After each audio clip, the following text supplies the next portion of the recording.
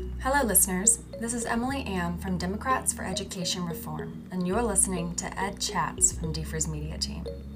From its inception, our nation's public education system has been rooted in inequity, spanning lines of race, gender identity, class, sexual orientation, native language, zip code, and disability.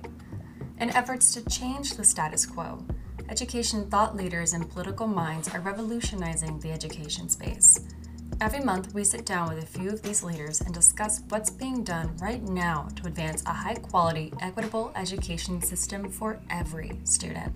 On this week's episode, we're chatting with ERN Deputy Director of Higher Ed Policy, James Murphy, and his Social Mobility Elevator college rankings that just released this morning, alongside Dr. Marshall Anthony Jr., Research Director at the Institute for College Access and Success, and Michael Preston, Executive Director at the Florida Consortium of Metropolitan Research Universities, representing 3 universities that are in the top 50 universities for social mobility according to James Murphy's Social Mobility Elevator rankings.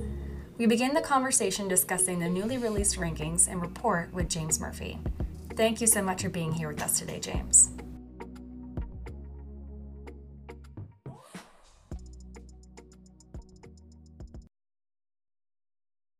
So thank you so much again for giving us some of your time talking through this report. So this report just released this morning, analyzing how well 4-year colleges and universities help to realize social mobility by providing access to students from low-income households and students of color who are underrepresented in higher education and support all students need to graduate.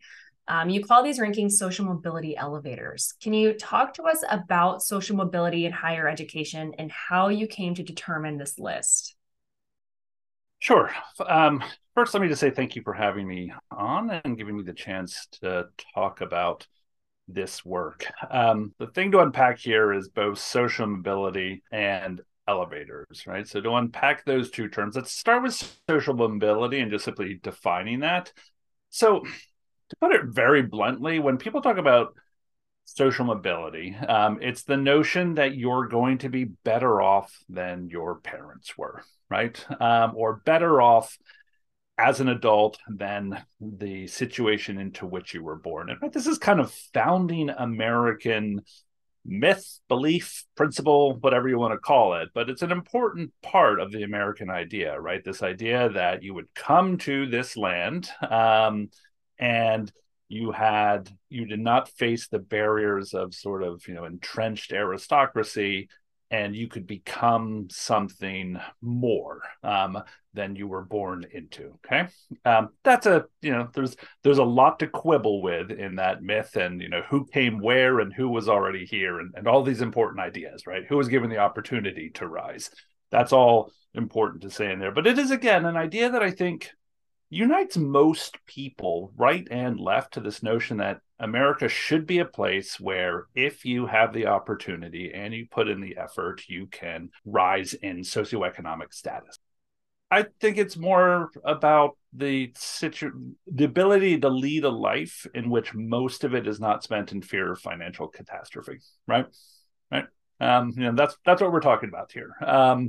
And I think a large number of Americans live in that situation, right? So college, higher education has for a long time played an important role in social mobility. A lot of people will date this to the GI Bill, right? So soldiers returning from World War II were given unprecedented opportunity to attend college, go and get degrees. And this was a large experiment by the federal government that was incredibly successful, although not as broadly successful as one would hope. We know for a fact that the GI Bill's benefits did not go, for instance, to African-American veterans of the war and anywhere near the numbers that it did to white veterans. But still, the GI Bill is a great instance of showing how higher education can lift people up economically. So this idea is very common, very popular, pretty widely endorsed, that college should be a social mobility engine or ladder. These are the metaphors that people tend to use.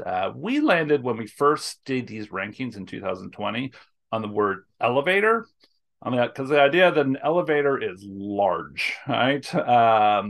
that it lets a lot of people on. It can lift large numbers of people up, right? And so these rankings are about the institutions that lift up a lot of people, right? That are not admitting a few low-income students or a few students of color who do in fact do incredibly well at those institutions and go on to great careers. We're talking about the institutions that enroll thousands of students every single year and graduate a large majority of them, and propel them into higher socioeconomic status.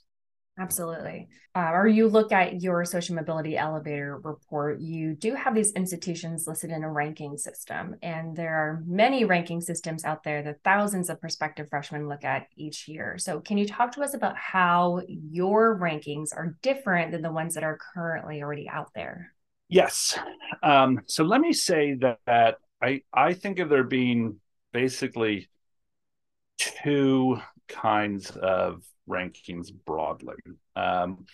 One is a one. So one group of rankings are designed for consumers, right? So students and families who are facing the decision of going to college. And the most famous of those is obviously U.S. News and World Report's best colleges, right? That name, best colleges list, right? Then there are other rankings that focus more on social mobility, typically. And so this is where we talk about places like Washington Monthly, which has been doing college rankings for, gosh, I think decades at this point. Or if you look at another mobility ranking that came out recently, Third Way released its economic mobility indicator rankings, I believe is what it's called, which are excellent. Those ranking systems, for my money, tend to be less the focus of consumers because most consumers don't know them. I mean, when you say rankings, 99% of people are going to think U.S. News and World Report. They're going to think about the best college rankings that they see at the airport, and that if you Google, you'll hit them very quickly online. So they're very, very present in people's lives. And I think a lot of people, even people who work at institutions, at colleges and universities and in high schools, don't know about any other rankings. I think about these rankings as an opportunity to shine a light on colleges that don't get enough light shined on them. I think is how you say that, not shown. I don't know. These rankings are an opportunity to call attention to colleges that don't get enough attention. All right. So we are looking at institutions. Most of them are public. Most of them are very large. Many of them are public. Many of them are very large, but not exclusively, that enroll high numbers of students who get what are called Pell Grants from the federal government, and that are also enroll high percentages of students of color, of underrepresented students of color. To quickly define those two things, a Pell Grant is a federal grant from the Department of Education, typically goes to students from households making under $60,000, and the majority, in fact, go to students coming from households making under $30,000, right? So poor students. And when we're talking about underrepresented students of color, there's a couple ways you could define that, but we're using the sort of most common measure of those. So we're talking about students who identify as Black or African American, Hispanic or Latino, Native Alaskan, Native Hawaiian, or Asian or Pacific Islander. So essentially leaving out white students who identify as white, dual race or multiple races, and Asian American. So these are the two sort of kind of key metrics here, right? How many Pell students do you enroll? What percentage of the students at your institution have Pell Grants? What's the graduation rate for the students with Pell Grants, right? Because it's not just about being accessible and enrolling students from low-income households, it's about graduating them. And then the percentage of students at your institution who are underrepresented students of color. So those are kind of the core metrics that form the foundation of it. Yes. So when you're evaluating social mobility, you're looking at graduation rates and accessibility to resources in an institution. Are you following students after to not only look at graduation, but hiring after post-college? Yes, yes, right. So it's and when you go to our website, you will see there's a whole methodology page that explains the rankings. It's and how we generated the scores for schools. It's complicated. So we begin just to kind of run through this quickly. We begin with a core number of just simply how many Pell students with Pell grants are enrolled full time or part time as undergraduates. Undergraduates are the only people who can get a Pell Grant. It's not for grad students. And then that percentage of Pell, and then the Pell Grad rate. The first time we did these rankings in 2020, those were basically the only measures we used, those three numbers. And it didn't take very long at all upon publishing those in the middle of the pandemic or the height of the pandemic to realize we could have done more. Um, for instance, we didn't at all address race. We didn't at all address ethnicity, right? And I think that if we're talking about social mobility and the ability of colleges to have a transformative effect, not just in individual lives, right, but on families and communities and the nation, we also really, really have to include race in that measure because there's a huge gap between uh, uh, college completion or bachelor's degree attainment. That's probably the better way to put it. There's a huge gap between in bachelor's degree attainment between white and Asian American over Americans over the age of 25 and African American and Latino Americans and Native populations as well over the age of 25. Like just shocking gaps, and they're growing. Right, this is the thing. Like we've been pretty successful as a country in closing the high school graduation gap. It hasn't been a race, but it's certainly shrunk over the decades. That has not happened with college at all. And this goes back to what you were asking earlier about like the role college plays in social mobility. In some sense, this is a way that higher education has made things worse because as attainment has gone up among Asian American students and among white students, students of color have not kept pace. And so even though they've improved, they have not improved as much as other groups. So we wanted certainly to include underrepresented students of color in there. So those are kind of the core numbers. But then when you're doing this kind of work, you start thinking like, all right, is this right though? Is this making the correct measurements? So one adjustment we made, this is unique to us. And I should say, actually, let me back up and say, I promised to talk about how ours was different. One big difference in ours is underrepresented is the usage of race and ethnicity. I don't know of any college rankings that measure that at all, which is kind of shocking, honestly. So I believe we're the first people, the first rankings. We produced the first rankings to do so. The next thing that is unique to us is what I call the state index. And this gets a little bit thorny, but hopefully I can explain it pretty quickly.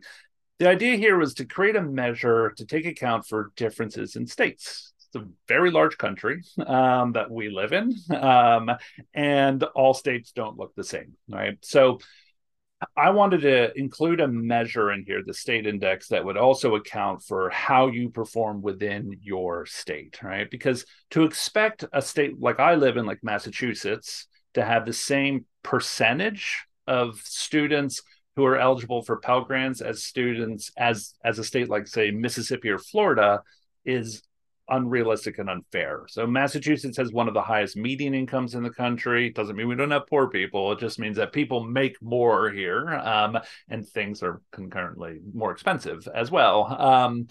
But because the federal Pell Grant determination is national, you're just going to see fewer people in Massachusetts qualify as a share of the populace than you would in a state like Florida, where incomes are lower and costs are lower.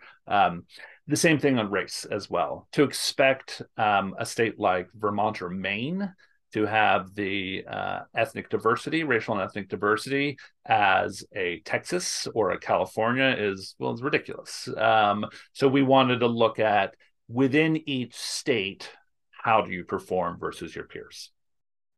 And I want to circle back and touch on the race and ethnicity use in your methodology. A lot of people would argue that including those identities in that demographic data in determining your social mobility rankings is important because it creates a holistic view of students. It determines what their potential earnings are post college, whether or not they make less. For example, a Black woman statistically makes less than her white male counterparts.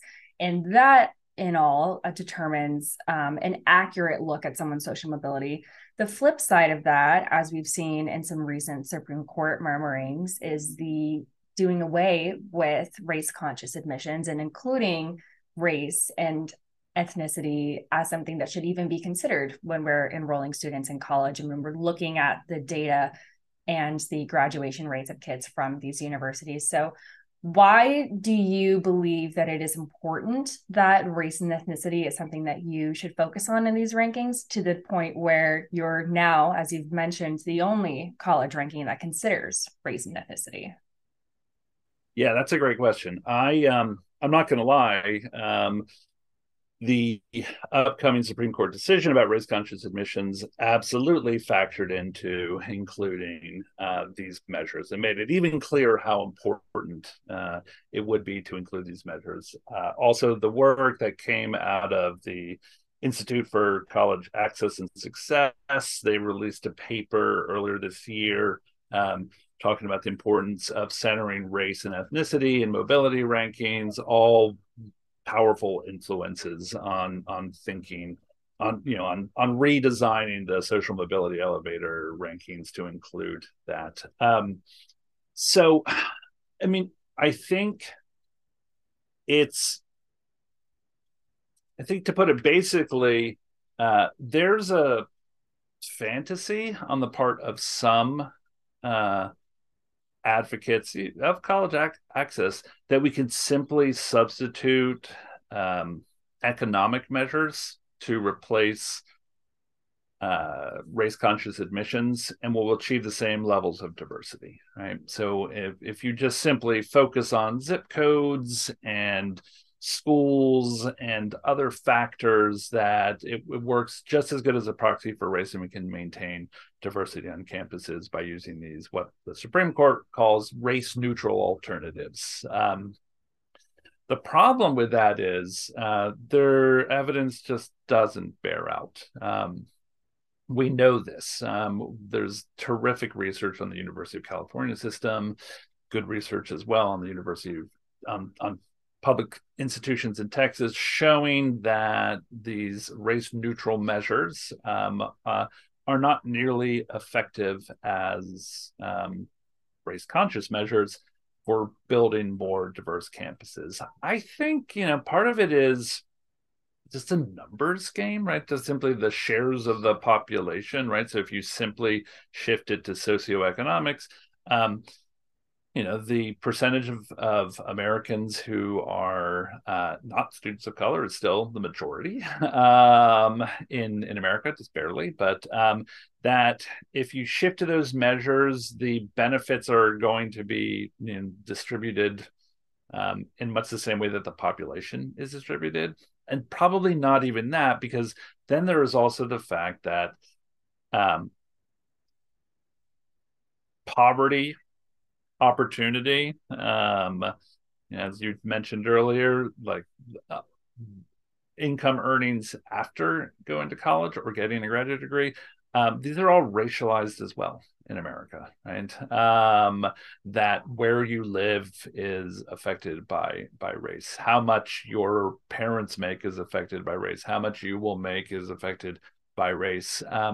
And again, going back to the attainment gap, right? So the gap between who has a bachelor's degree in America is, right, we're not closing that gap. We are not shrinking it. And so it's important, I think, to include in here a measure of those institutions that are doing a good job of enrolling students of color. And that, and this is where I said before about how this could be connected to policy and to institutions. That is in part a measure, I think, one of the aspect or the racial diversity on campus is in part reflecting how welcoming an institution is to students of color, right? You'll notice, uh, anyone who looks at the rankings, that the institutions that are at the top of the best colleges rankings are usually at the bottom of our rankings. That's in part because they're typically smaller, but it's also because they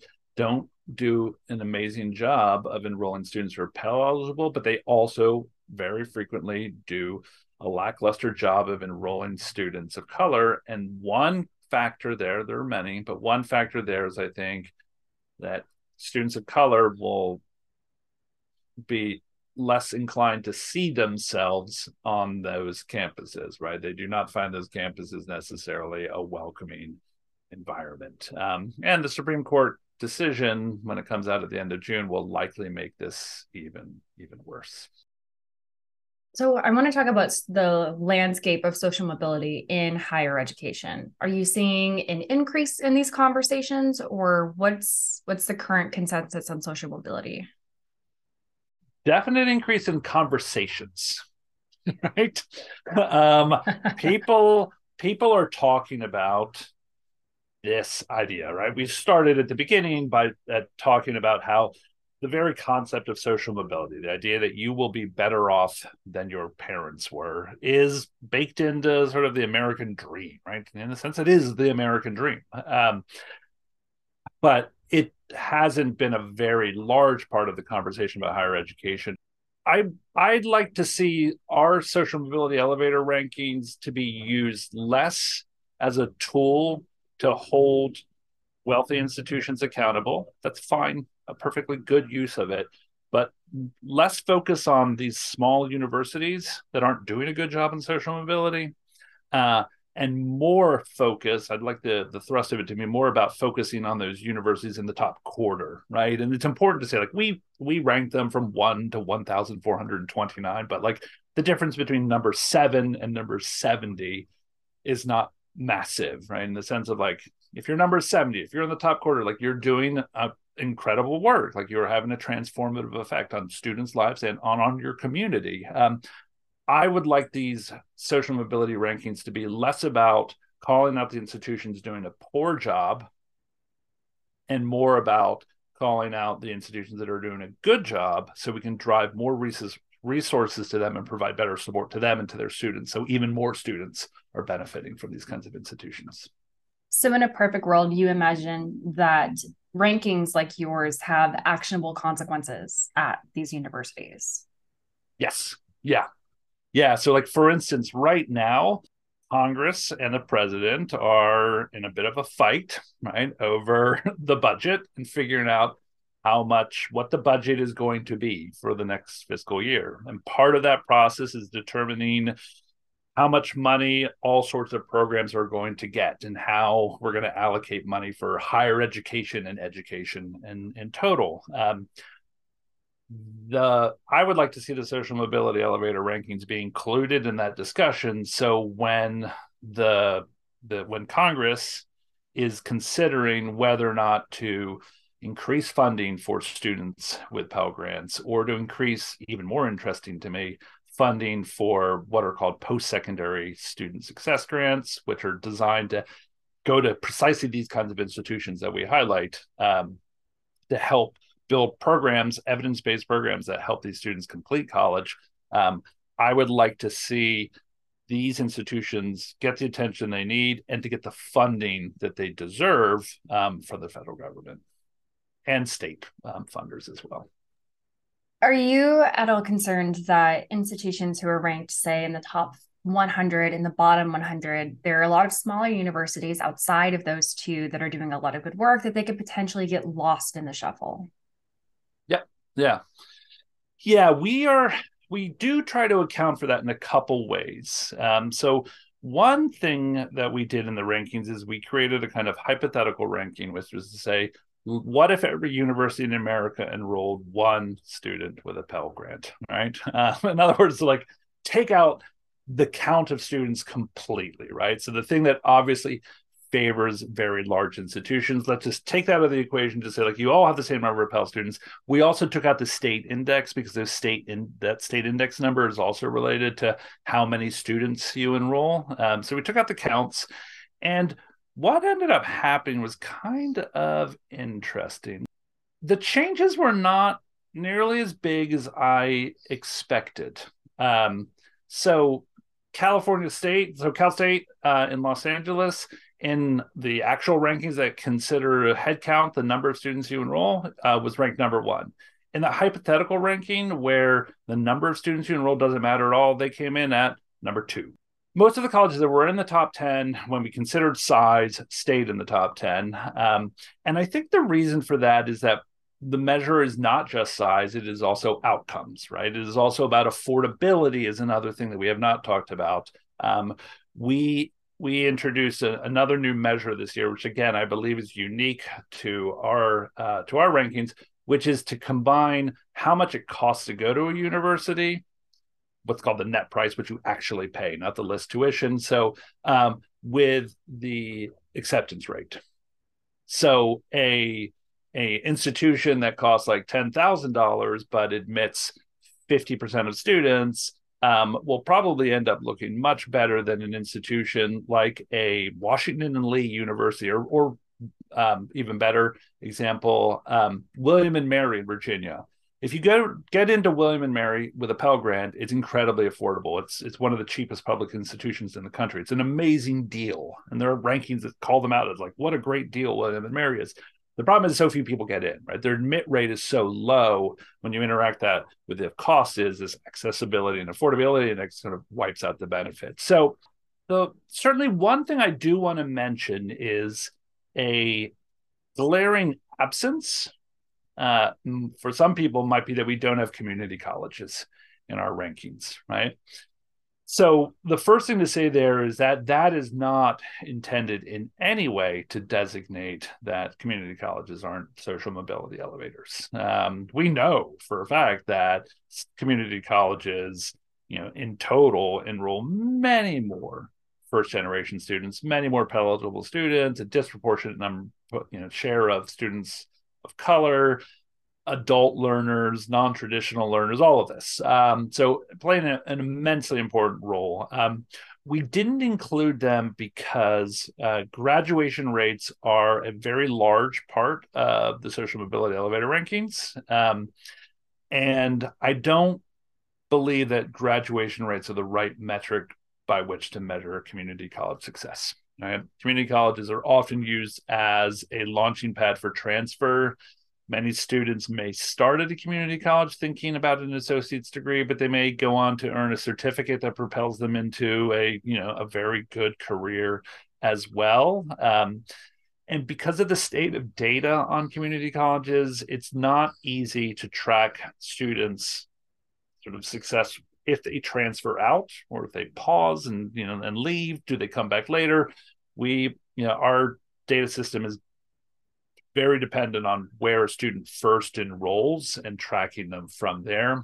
So we left community colleges out because the graduation metric didn't make much sense. Affordability as well is, community colleges are incredibly affordable typically. And students tend not to take out many loans. That was also going to end up, giving a somewhat distorting picture when you compare it to four-year colleges. So I would want to call that out, that we didn't include community colleges and other even shorter higher ed programs than two-year colleges, not because we don't think they matter, but because they're different enough that it's too hard to compare them. And I want to thank you for giving us your time to talk through this report, to talk through the website and these rankings and why they are so significant. And we all should be paying attention to these universities that are doing so well, top 500, and the ones who are not. Well, it was a delight to talk about this. As you can tell, I have many, many thoughts. I could talk for a lot longer about it, but I will not subject anybody else to that. So I just want to say I really, really appreciate coming on, Emily Ann. and look forward to talking more about this in the future. Yes.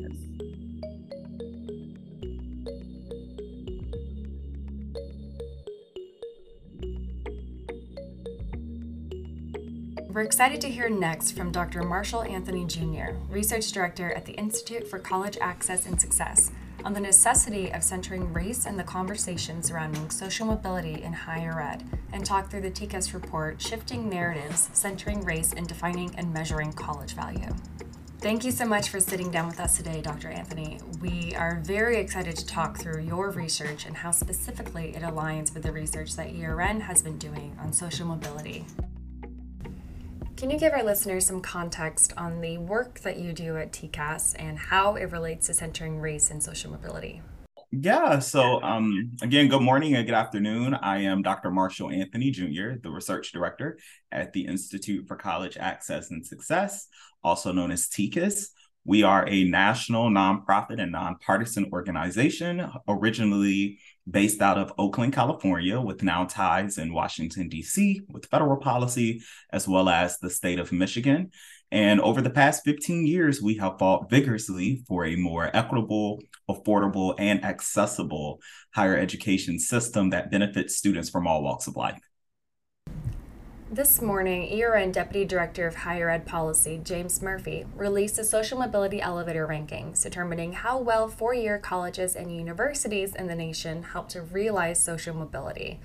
This is by providing access to students from low-income households and historically disenfranchised students of color, supporting the need to graduate. What are your thoughts on the current state of affairs with college rankings? There's been a strong backlash as of late, particularly with the U.S. News Enrolled Report ranking. So can you give us your thoughts on this? Yeah, that's a really good question. You know, the promise of a college degree or college education operates on the belief that all students have equal opportunity for economic mobility or upward mobility. But unfortunately, the benefits of a post-secondary credential are significantly shaped by students' racial and economic backgrounds. So it leaves this question of whether higher ed is this great equalizer that is often deemed, or the great stratifier, further exacerbating already prevalent racial and economic disparities. That question alone really speaks to the fundamental root of most ranking systems that exist. It is ranking prestige and privilege or selectivity over, is a college education actually doing what it's supposed to do for both the individual and both for society? And we do know that a college degree is often associated with better individual and greater broad social indicators, or as well as benefits. And so generally, when it comes to ranking systems, because they do tend to prioritize prestige and selectivity, we really can't get a sense and glean what the actual benefits of that degree is for that student, or the magnitude of that benefit that the colleges provide to specific student groups. However, the new social mobility rankings that Ed Reform Now, just recent release, definitely speaks to and centers racial equity a part of the conversation. And so it is an example of, if you're going to do a ranking system, then this might be one of the ways that it can be done about that can actually get to higher ed being that great equalizer. So just in the work that you do in your experience, do you still see any value in doing college rankings? And what are certain quantifiers that you think need to be included in order to center racial equity in the way that it should be when we look at how the colleges are performing for their students? Yeah, you know, for whatever reason, whether rankings should be the measure or not, or the thing that is presented to consumers or user or prospective students and families of higher education, it seems like that's the mechanism that is going to be used for a while in some shape or form, whether it looks like the traditional U.S. News and World rankings that are available, whether it's Ed Reform's Now, new, social mobility elevator, ranking. There are conversations right now at the federal level speaking to like listing programs by value that the education department is thinking about, as well as more nuanced issues such as gainful employment for career education programs, getting a sense of their value and worth for students. So it's a popular conversation that is happening now, that if it's going to be one, which it seems like that's the route that we are taking, that, you know, these traditional metrics or traditional metrics of post-secondary or post-collegiate success, they largely rely on economic indicators such as earnings and debt to measure college value. The issue is those indicators alone don't account for how race and racism shape student outcomes. And so, for example, the racial wealth gap. Black households have 8 times less wealth than white households. And so is there an element of that considered within how race or racism shapes students' economic, whether when they're coming to college and when they leave college? Generally, that's not the case.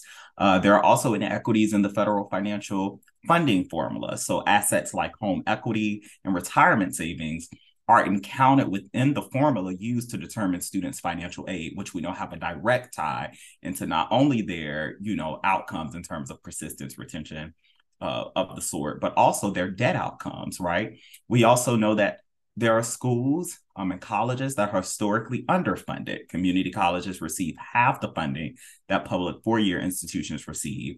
Minority-serving institutions like historically Black colleges and universities and Hispanic-serving institutions need billions more dollars to adequately support their students as well. So is there an element of funding disparities that are considered within understanding value? Typically, that's not the case, along with a host of other structural racism issues, redlining, segregation, voter suppression that inhibits college access, right? And so generally these topics of how race shapes economics or race shapes income are generally excluded from these conversations or generally excluded from rankings, which oftentimes make rankings a difficult thing to interpret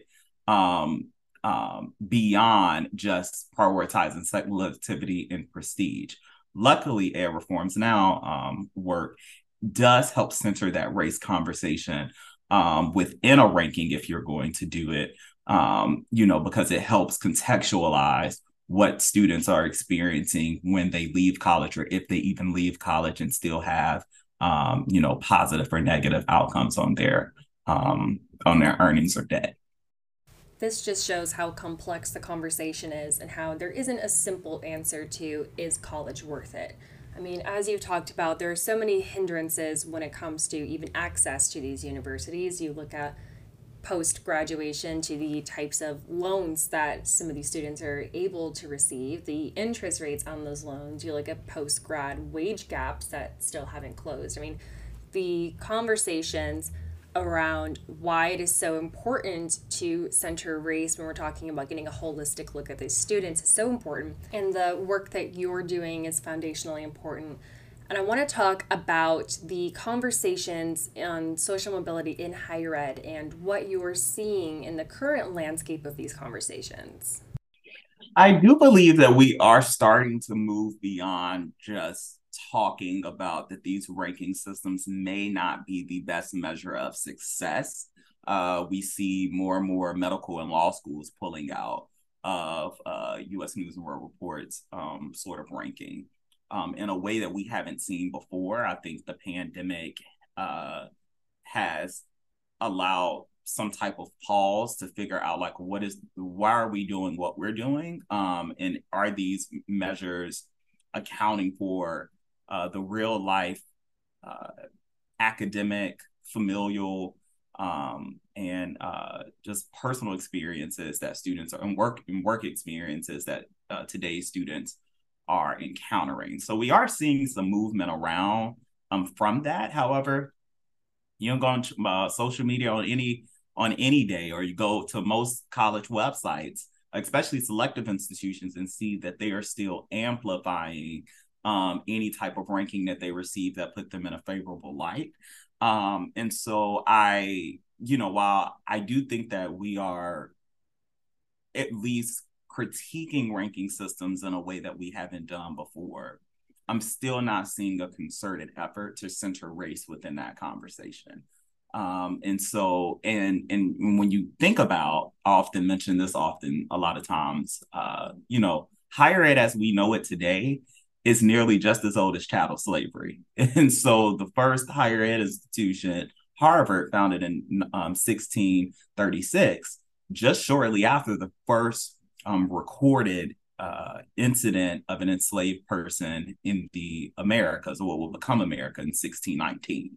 And so to think about how close those two significant dates are, to still not have race centered within the conversation, often speaks to how we have often treated race typically within this country, which is an acknowledgement, but not an active, proactive solution to help close racial and economic disparities. Tell us about the big argument of the TICAS report, shifting narratives, centering race, and defining and measuring college value, and why we need to center race in conversations about social mobility. Absolutely. And so our main argument, or as some may call it, the thesis of our shifting narratives piece, really speaks to a clear argument, which is race must be a central component when assessing the true value of a college education because of the unique realities that students of color navigate before, during, and after they leave college. And so speaking to some of those before factors, such as I mentioned, racial wealth gap, inequities of federal financial aid formula, speaking to some of the things that they encounter once they get to college, right? Such as whether they do or do not attend an institution that is historically underfunded. All of those things play a role, right? The resources that they are receiving to get to the resources that colleges have to help get students across the finish line. All of those things play a role into college success. We know that we have a some college, no degree crisis where over millions of students, particularly Black and Brown students, are going to college but not being able to finish their studies because college is not, as we know it, generally is not speaking to their specific needs. And we saw this exacerbated with the COVID-19 pandemic. And so those things are not considered. And it has a direct tie into the student debt crisis. One, student debt is hard for a majority of students today. It is particularly hard for students of color, even more specifically Black students. Structural racism puts Black students in a place to borrow more for school, owe more on their student loans, and default at twice the rate as their white peers. And so when we think about all of these influences that play a role into getting students across the finish line, but even beyond, even if they get across the finish line, actually experiencing equitable benefits on their college education, we're just not seeing that today. And I can even speak to that as a Black man on paper. My, academic transcripts really speak to, the successes I had. And people may think that that's one side of the story. They have absolutely no idea about my personal experiences with student debt. And so if I'm one of the few who is considered a success and they don't know that part of the story, just imagine the multitude of my community who have a similar experience and who don't have that experience because of the way that structural racism has played up into in this higher education context. And so thinking about that really rooted our argument, and we speak about all of those things in our pieces. And really the top main findings that we found was, without getting super wonky, is that one, at colleges serving greater shares of students of color, students earn less and don't have the resources to pay down their debt. That's the first major finding. And the second is, and even more alarming, at colleges serving the largest shares of Black students, students owe more than they originally borrowed 10 years out. And so in thinking about that, a lot of times you hear, a lot of times the onus of a student's outcome is placed solely on the student. And that has been an adage that has been used throughout time in terms of if you didn't graduate or if you have the debt that you have, then it's by your fault. We hear things such as you should have just worked your way through school without any type of context of how inflation and tuition spikes have just completely put students in a different ball game in affording the cost of college today. And so we're just interrogating those aspects and trying to help shift not just the narrative, but also shift the responsibility on the institutions, on state policymakers, and on federal policymakers that, hey, we all play a role in student success, getting students across the finish line and ensuring that that they are at least in a position where they can fully experience and and leverage the benefits of the credentials that they work so hard to receive. And this may be a bit of a complex question, but your report very well roundedly explains the ways in which we need to be centering race in admissions. What action steps do you believe need to be taken on behalf of these universities to more effectively serve their students when it comes to centering race in admissions conversations? Really great question. Again, our main piece is to help shift responsibility for all parties involved to help get us to a higher ed system that actually benefits students from all walks of life. So that has to happen. Increasing the maximum Pell Grant award. Pell Grant is critical in helping to serve and helping to support students of color be able to afford college. Back in the mid-70s, the Pell Grant covered about 80% of the cost at a public four-year institution. Today, it's less than a third. And so we know it's critical. It shouldn't be the only solution, but ensuring that we maximize that award to help cover students' tuition and non-tuition expenses is super critical.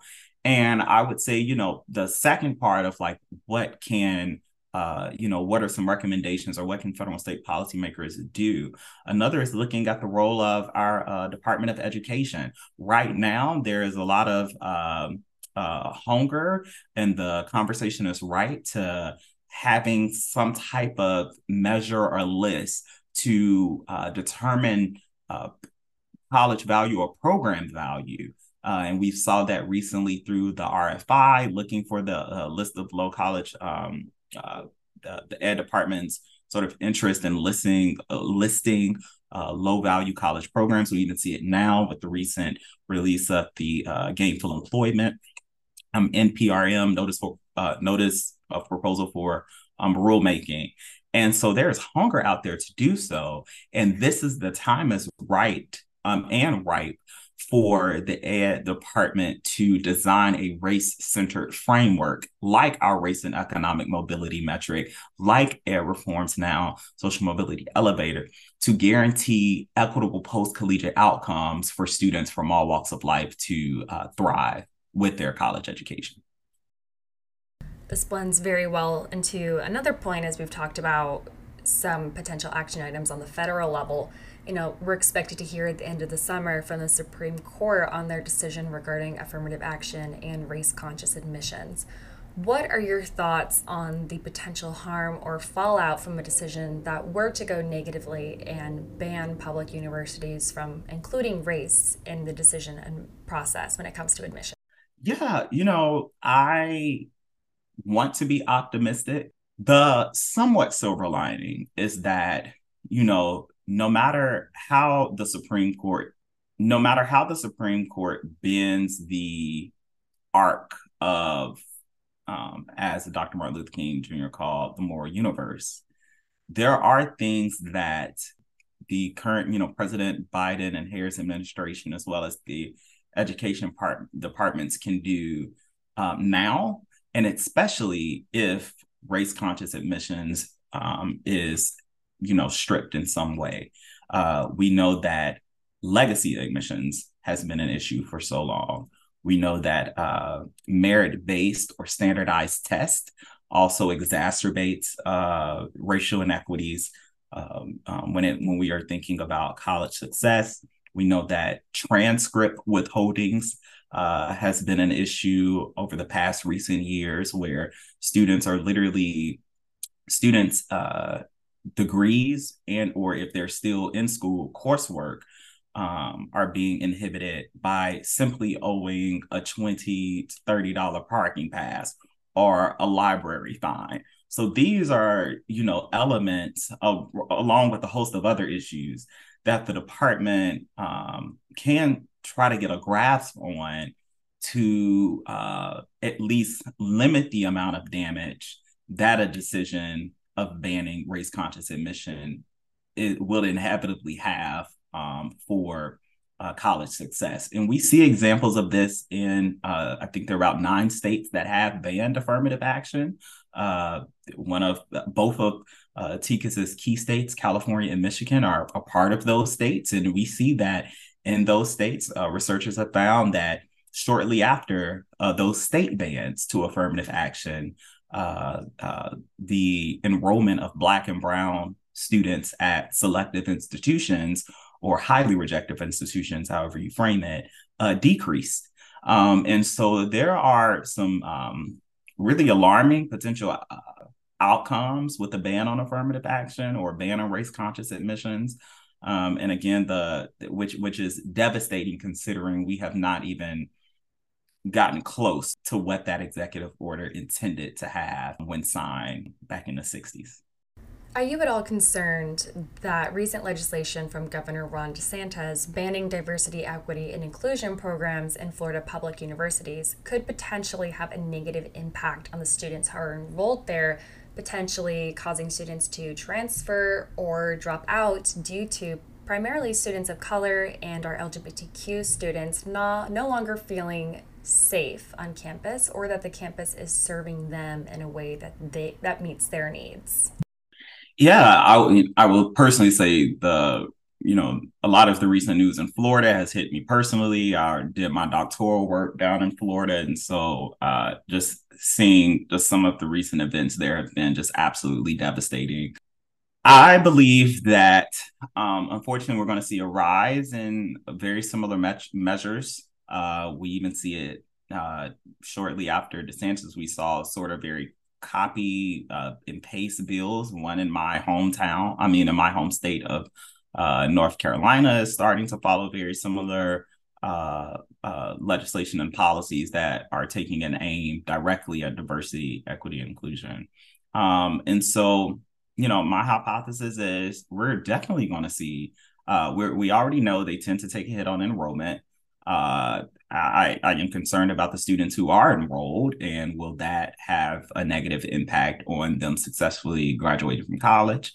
I just, again, as I had sort of mentioned earlier, until states, the larger federal government, colleges, local contact get on board that having a college educated population is beneficial for society, including the economic benefits that to society, it will continue to look like this. For right now, there's just this notion that higher ed is only a private good, that I am the only one, or the student is the only one who is benefiting from receiving a post-secondary credential. And we just know that that is not the case.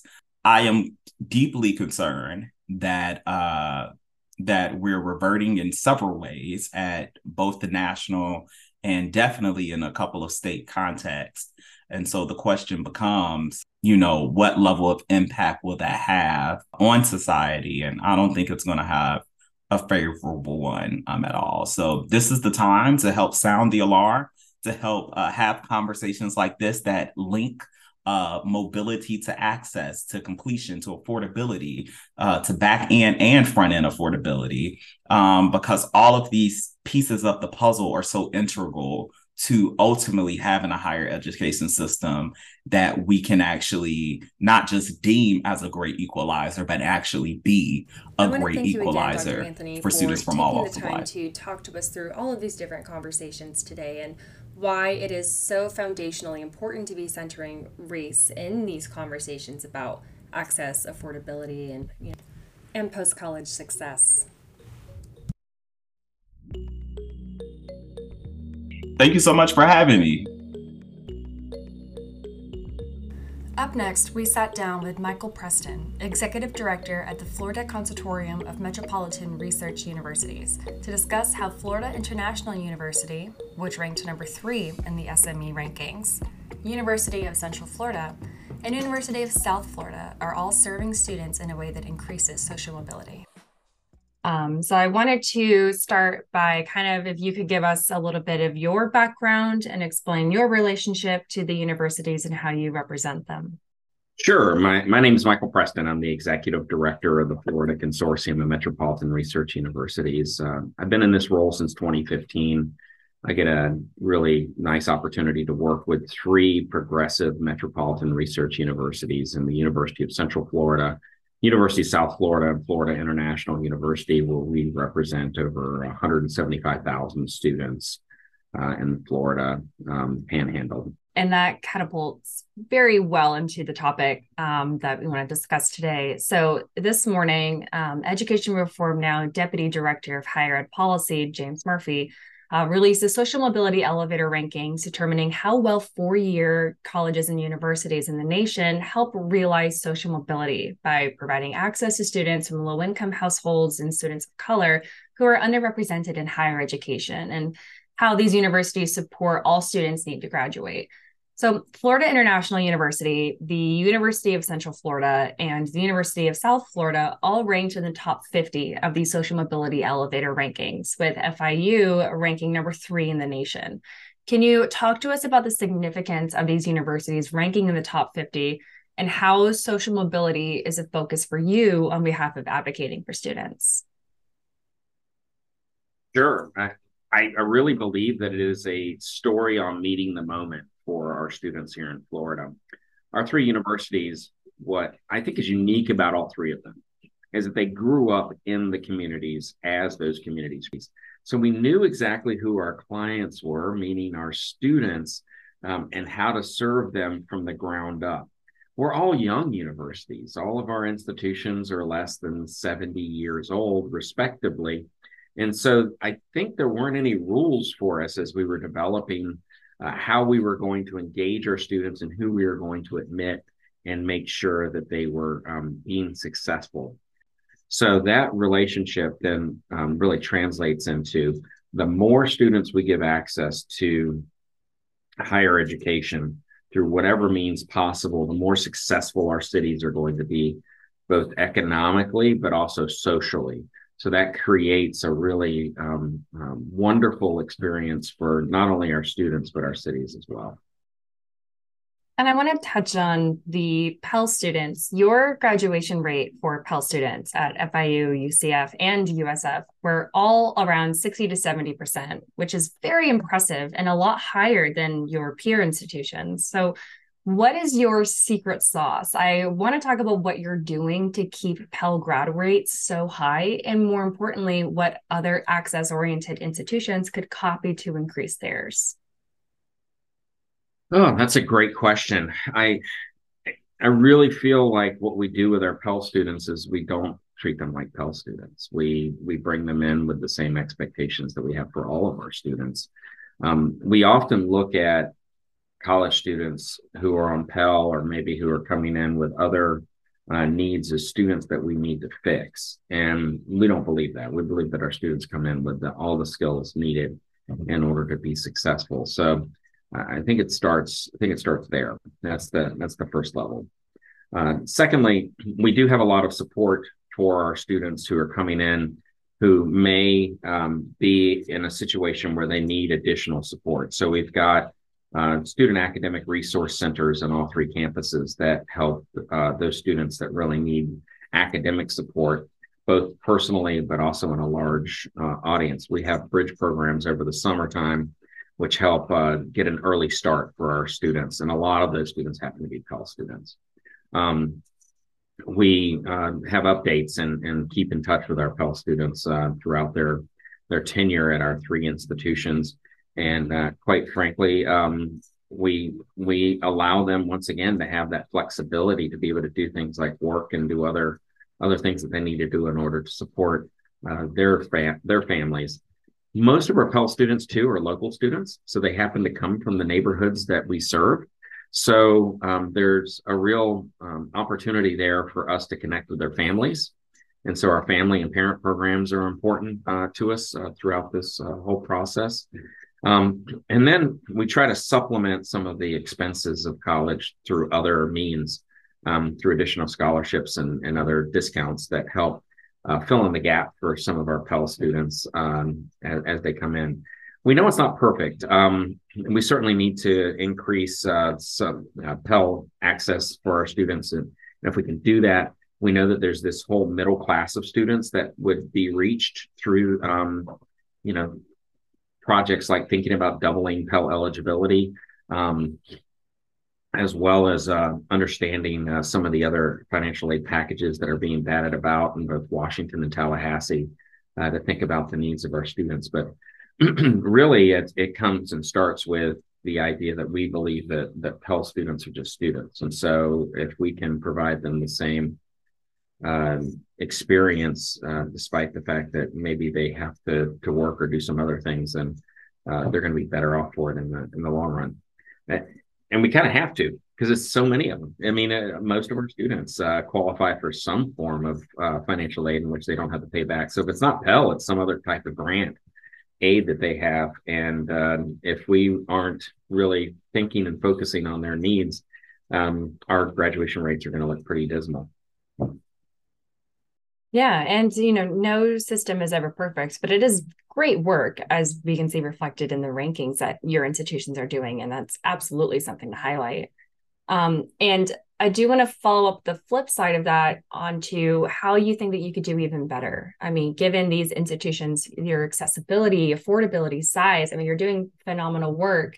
And I want to touch on the other third of students who are not graduating. Presumably some are transfers, but surely not all of them. So what would it take to get these grad rates even higher? Or would it be to get loan repayment rates even stronger?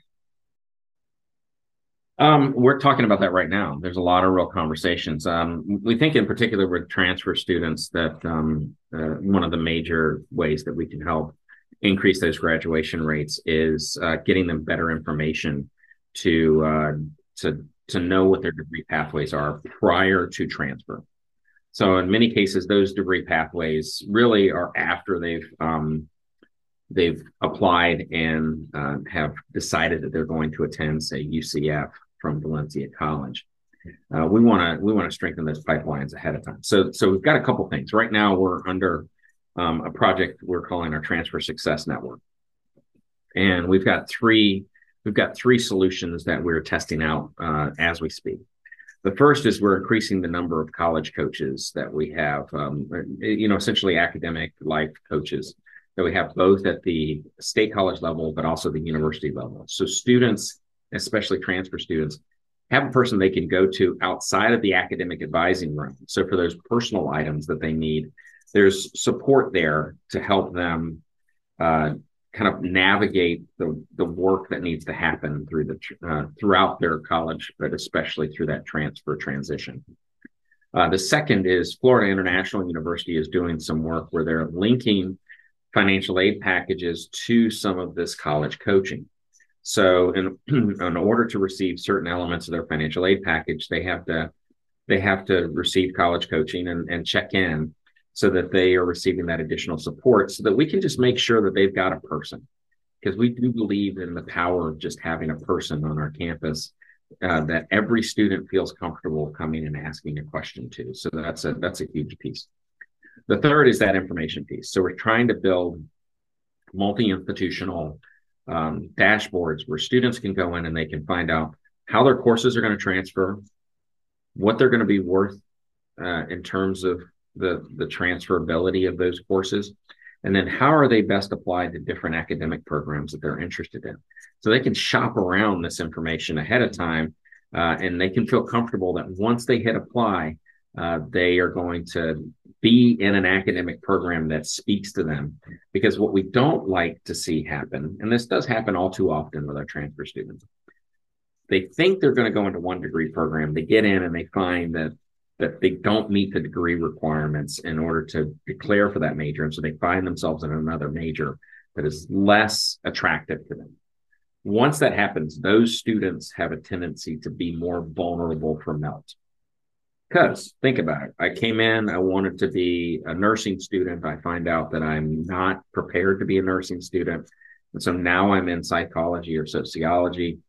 I'm less interested now. And so maybe I find a job or an opportunity. For other students, it's a matter of making sure that we have the student support services on campus at scale that are available for them when there is this moment of disruption.